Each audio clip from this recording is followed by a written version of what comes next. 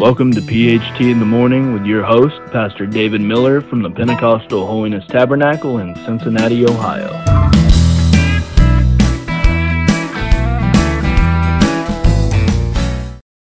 Good morning. Welcome to another episode of PHT in the Morning. I'm Pastor David Miller, and I'll be your host this morning. And we've been talking to you several weeks in a row about faith. We've been looking at Hebrews, all through the book of Hebrews, chapter 11. And on our last episode, we was talking to you about how to go from how Rahab went from a harlot to a heroine. And then after that, down here, let me see here, in verse number 32, the Bible said, "What shall I say more? For time would fail me to tell of Gideon, Barak, Samson, Jephthah, David, also Samuel, and of the prophets." So, looking at this verse, we're going to do a few more episodes on faith. And what else more could we say? Well, there's a lot more to say. And we've got a couple of guests here with us today on this particular episode that I think is one of the greatest examples and greatest stories of faith that I personally have ever known. And we have Reverend Doug Cornett, pastor of the Bethel Chapel in Richmond, Indiana, his wife Melissa Cornett. And we're going to be talking to them about a story and a chapter in their life. And it was just an unbelievable story that Brother Doug, pastoring a church there, had a terrible accident and was actually, I think I'm correct, Brother Doug, in saying this. Did you say, or did I hear you say at one time, there was an actual death certificate in Union County, I think it is? Well, I don't know if it's still on file or not, but yes. It was, yes. And signed by the doctor, Dr. Martin. And how many times? 7 times. 7 different times of death. So this is an amazing story. So I think what I'm going to do is ask Sister Cornett. It's hard for me to call her that because it's my daughter, but I love them. And I've seen this firsthand. It's an amazing story that I think can help build your faith to see what God can do in terrible times. So I'm going to ask Melissa to share with you from her point of view and kind of exactly how this happened. And then some today, but especially in the next episode, Brother Doug's going to be sharing some of the miracles that happened to him. Sister Melissa, why don't you just go ahead and explain to us? It was a Monday morning, and Brother Doug had just left to go visit someone else in the hospital. And on his way to the hospital is when he was in a car accident. It was a driver that had actually hit a truck that was in front of him, and hit the back wheels of the truck, and it kind of threw that other car right into Doug's vehicle. And so from there, that's when they said that the paramedics had pronounced him DOA, actually dead on arrival. And it was several hours before I knew what had happened, before they got in contact with me. And actually I'm not for sure if it was an administrator or a nurse or who it was from the hospital that had called. And she was asking questions about if there was a Doug Cornett that lived in our house and was he available. And I, of course told her yes, he did live there, but no, he wasn't available. And she proceeded to tell me that there had been an accident not far. Actually, it ended up not being very far from our home. And that they believed that he was in the accident. And he didn't have any ID on him because the police at the scene had taken it. And so when he arrived at the hospital, there was actually no identification on him. So she asked me told me I needed to come and identify his body. And from there, it was just a roller coaster. Yeah. Of different things that, there were several things wrong with him. He actually had traumatic brain trauma injury and several contusions and bleeding on the brain. And most of his injury was brain related. And so when I got there, he was in a coma, but he was also in surgery. They was doing some things, but it was a long time that he was in a coma, but then they really couldn't tell me what was wrong with him until after he came out of the coma. There's different stages of a coma. So as he started coming out of a coma, then they could tell me different things that was wrong with him. So he was, because of the brain trauma, he was almost completely blind. He was paralyzed on his left side. A lot of things wrong. He had crushed his face. The steering wheel came up to him, so it had crushed his jaw, his bottom jaw. So it had to be wired shut in the next few days after his accident. There's a lot of things that had taken place that they found out in the days and weeks to follow after that. This accident was a really a terrible accident, and I can remember when my wife and I was at the house when the phone rang. I remember very well, and I heard her say, "Oh no, are you serious?" And she said, "Hurry up, David, get ready, grab some clothes." And she had told us that Doug had been in an accident, and far as you knew, he was dead. So back in those days, I didn't even have a cell phone. I borrowed a cell phone, and all the way there, different times I get a call from you, Missy, and you'd say, "Well, they found a faint pulse beat," or you'd say, "He's not dead," and then you'd call back and say, "Yes, he is dead." And it was a quite tragic day, and I know you hate to bring up this bad part, but we're not going to stay on the bad part here. There's a great miracle took place, but I remember going by the scene of the accident, and it was on the way to the hospital that first day, and it was you could see the blood and the tire marks and so on, and it was a tragic. Where was this actually at? Can you remember?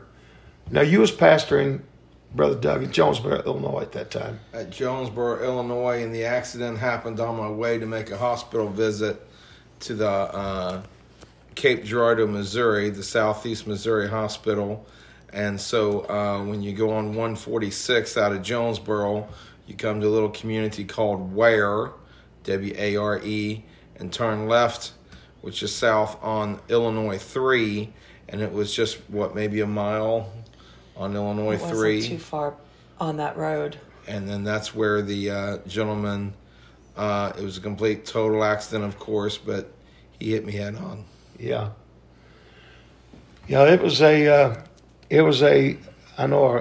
bad day, probably the worst day of this young couple's life, and they were so young. Now, Brother Doug, I became his pastor. I'm trying to think, how old was you, Doug? I was 15 in 1982, whenever you became my pastor, and then this was, I was 29. 96. In 1996. 96. I was 29 years old when the accident happened. Yeah, and so we had known Doug and his family most of his life. I knew his mom and dad.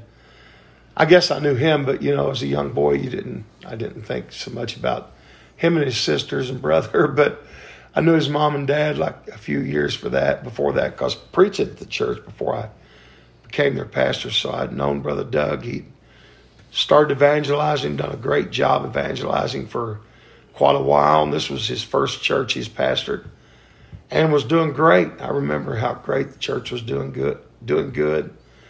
And but at that time, and you were how old, Melissa?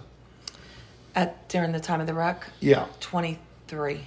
So here's a couple, both in their 20s, 2 small children. Yeah. Dakota wasn't born yet. 2 and 4 years old. We were 23 and 29. Caleb was 4 and Chelsea was 2.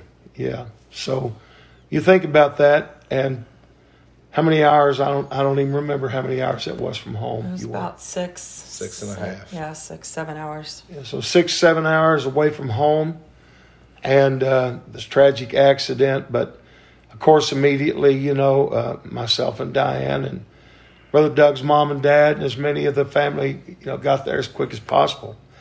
And it was a tragic day. And is it all right with you guys? I didn't even discuss it. If I tell about, I think it was about 6 weeks before we had a camp meeting, and Right. so I remember this night, and I'm sure they will. Yes. Just in a regular church service, it was our camp meeting service, and I guess it's okay, Brother Russell, to use his name, Brother Russell McDonald. He just got up to the platform before he preached, and he said, "Brother Doug, I want you to come up here." And he did, and he asked for his wife, and he asked if Doug's family was there. So a lot of them were, his mom and dad, and sisters and brother, and he began to prophesy. And I can't remember exactly. I'll say this, and then I'll let them speak. But my best remembrance was he told them it's going to go through a terrible time in their life, but God was going to stand beside them. Right. Yeah. He said that it's gonna look like that. When he was talking to Doug, he said it's gonna look like you're not gonna make it through this. But if you're, then he said to me, but if you and his family stand behind him and stand with him, he'll be able to pull through. Yeah. And I remember specifically, he said, and everybody's going to say you're not going to make it. But I think that's what your subject is, Pastor, is that faith. Yes.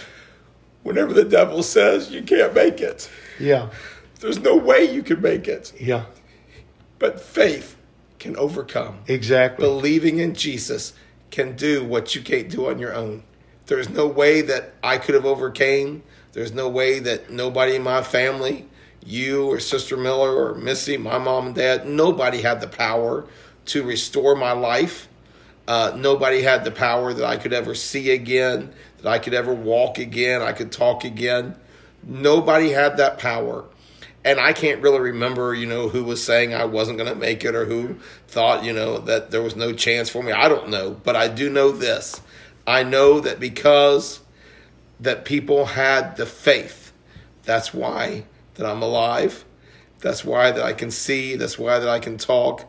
And I would just say to everybody that listens to the podcast, whenever the banker says there's no hope, whenever the judge, whenever the family members, whenever the enemies, whenever everybody around you says there's no hope, all you've got to have that you can do is faith. Amen. Faith in Jesus. Amen. And that will make all the difference. Right. Praise God.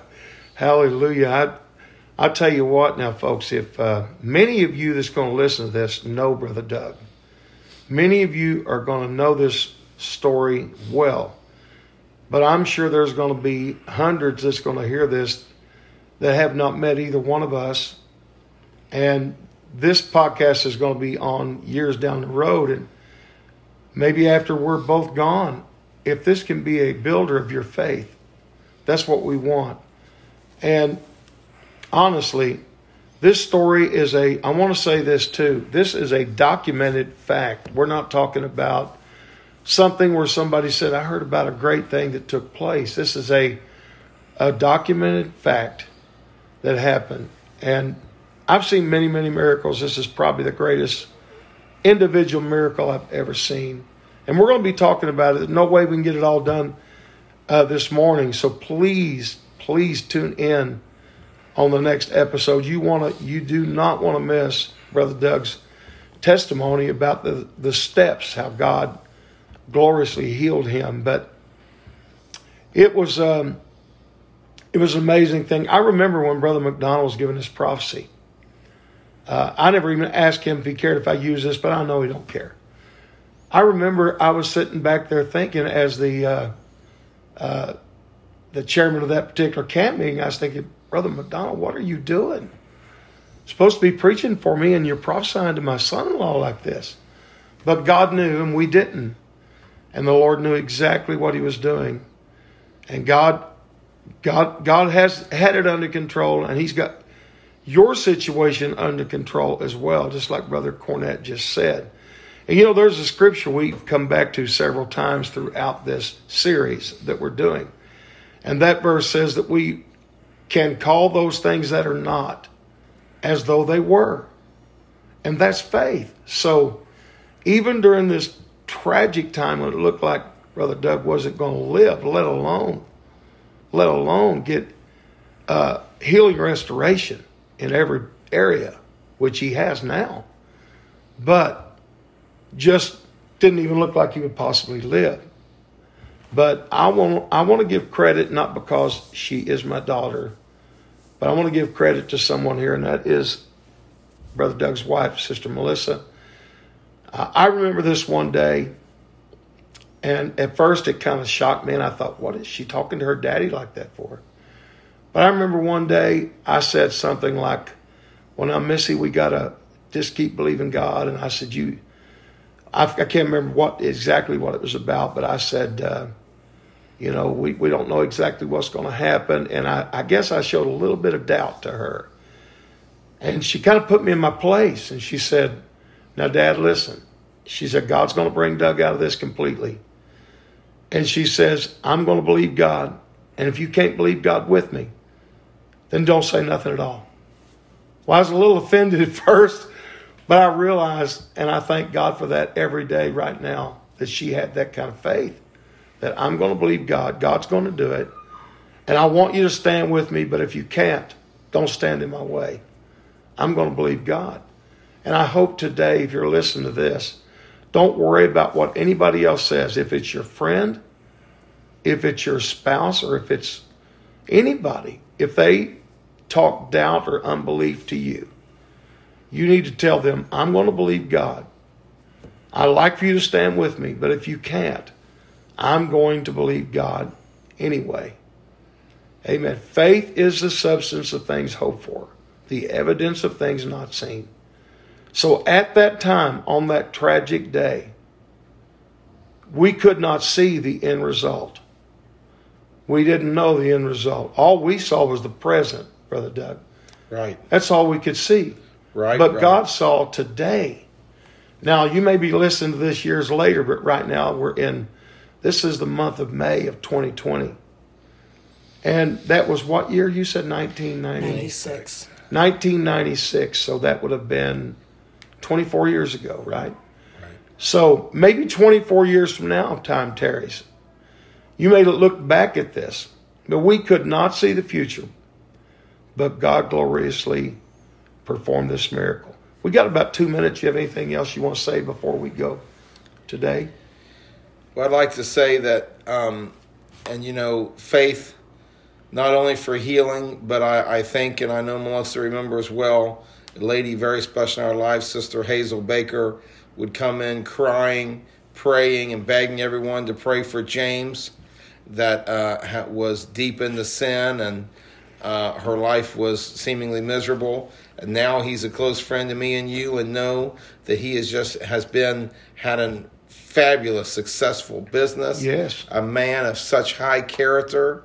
And it was Sister Hazel's faith, yes, that held on. I believe when it. No one else thought there was any hope. I believe that. So it's not only for your own healing, but for the people you love. Exactly. Have faith. Amen. This has been a great episode, and I say this most times, but I don't know where this 20 minutes went. And I wish we could have got more in today, but please, you do want to be here next episode, because we're going to go straight into Brother Doug sharing of his miracle of healing. So we hope you've enjoyed this episode. And we hope you have a great rest of your day and pray God blesses you. And we will see you on the next episode.